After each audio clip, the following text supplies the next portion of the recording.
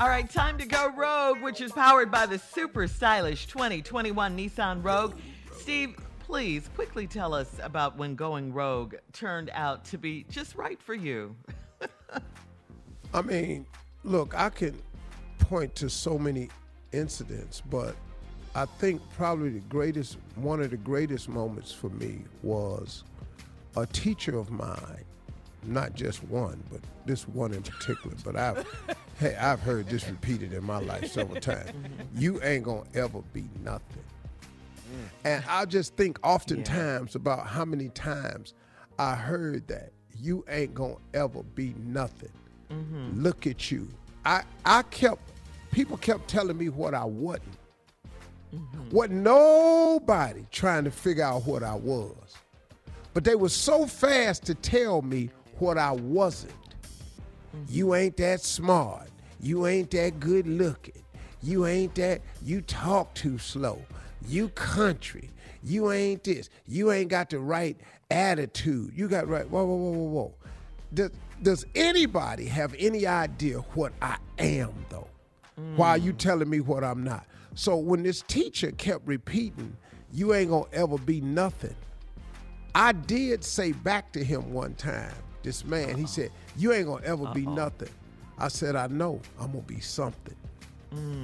Okay, that was good. And so then I made the decision through several moments in my life to always constantly be about the business of trying to be something. It may not be what you think I'm going to be, and I may not turn out to be what you expect me to be, but I'm going to stay faithful. I'm going to keep working hard. I'm going rogue on you, partner. I'm going to go against the grain. I'm going to make a hard left. I went, well, here I am, rogue, sitting behind the mic. Just live rogue. I'm roguing. All right, let's Went keep it rogue, going, gone rogue, is rogue. So, Steve, this is our last break of the day. You wanted to do something special. All right, I got you. I want to say something first, and then I'm going to let my friend talk for a second. Okay. All right, so let's go. Today, I want to have a conversation with you all about faith. You know, I think a lot of people don't like talking about faith because for some reason, I don't know, man. I just think a part of it is political correctness in our society today. I think some people don't talk about faith because so many people are from different faiths. But when I'm talking about faith, I'm merely talking about the belief in God. That's all I'm talking about. You know, for whatever your faith is, I'm cool with everybody's faith, man. I'm not that judgmental guy. I'm not the guy that says, if you don't believe what I believe, yours is off base, because that's not true. That's just 100% not true. All faiths are valid. Every faith is valid that is God-based. All of them are valid. I don't care if you're Jewish, Muslim, Catholic, Protestant, Gentile, Jew. I don't care. I don't care. As long as your faith is God-based, the belief that God is who he is, that's all that matters. I want to talk to you about faith for a minute from the standpoint of what are you and God talking about? Because, man, I've learned so much about faith. A friend of mine sent me a scripture, Psalms 5:3.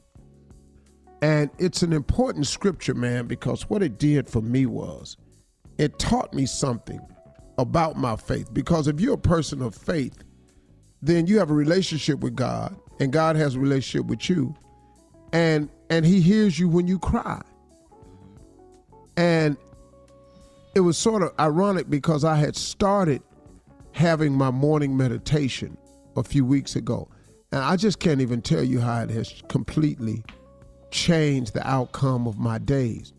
It hasn't stopped anything from happening, but it has changed the way I cope with it and the way I look for it. See, I don't worry about tomorrow anymore. Oh, I'm making plans, but I'm not worrying about tomorrow, because I was reading something somewhere that you cannot change by worrying.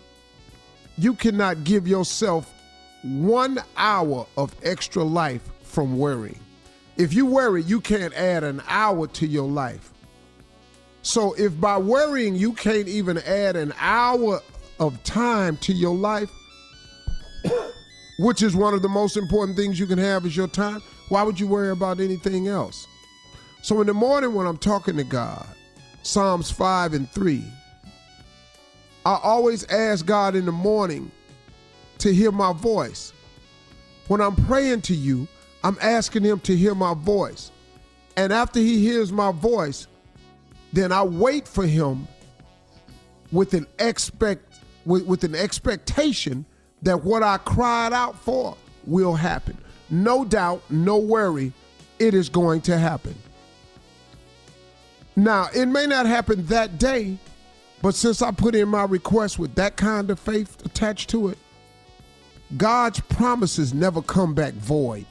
God has never told us he would do something for us and he didn't do it. God didn't ever promise something to be so and we found out later on it wasn't. All of God's promises is true. His word don't come back void. So when you do that, man, you put your prayer out there in your meditation, you put it out there with the faith and you look for it expectantly. And that has changed me. Are you discussing your future with God? He wants us to make decisions. Now, he would love to be included in the decision-making process. That's the relationship he wants with us. But when God allows you to make a decision, a plan, he wants to hear your plan. Sometimes your plan are in line with what he is, and sometimes he needs to make an adjustment. So when you ask God for something, and at the end of it you say, God, let your will be done, then guess what? I may ask for something, but I always tag with, let your will be done. Because if it's not your will, then show me whatever that is.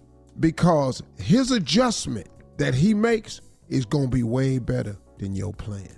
God's adjustments is better than your plan. And the cool part about it is when he makes the adjustment, you're going to agree with it. Because it's going to be spot on, just right.